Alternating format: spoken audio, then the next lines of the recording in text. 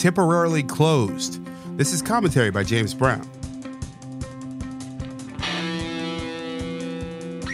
The long-struggling Cineworld, the company that owns Regal Theaters, is expected to emerge from bankruptcy in July.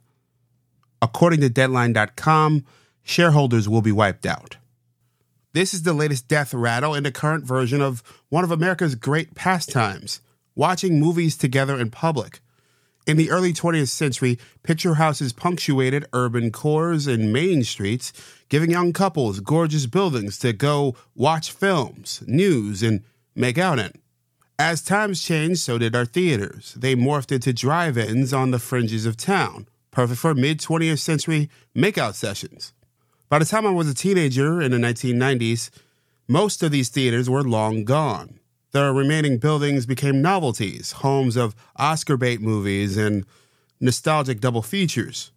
The movie theater of my era were less romantic. They were giant concrete boxes on the corners of suburban malls or plazas surrounded by endless reams of parking full of kids and adults alike, looking for a place to go make out.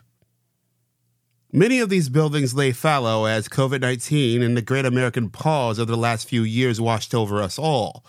The flaws in their business models were revealed, and they fell apart at free fall speed. A lot of these buildings are rotting now, some with signs that still say temporarily closed. But I don't expect these theaters to disappear completely. I think my generation and the ones that follow will do what previous generations did. We'll evolve these businesses. After all, the next round of kids will need a place to go make out. I'm James Brown, and as always, be well.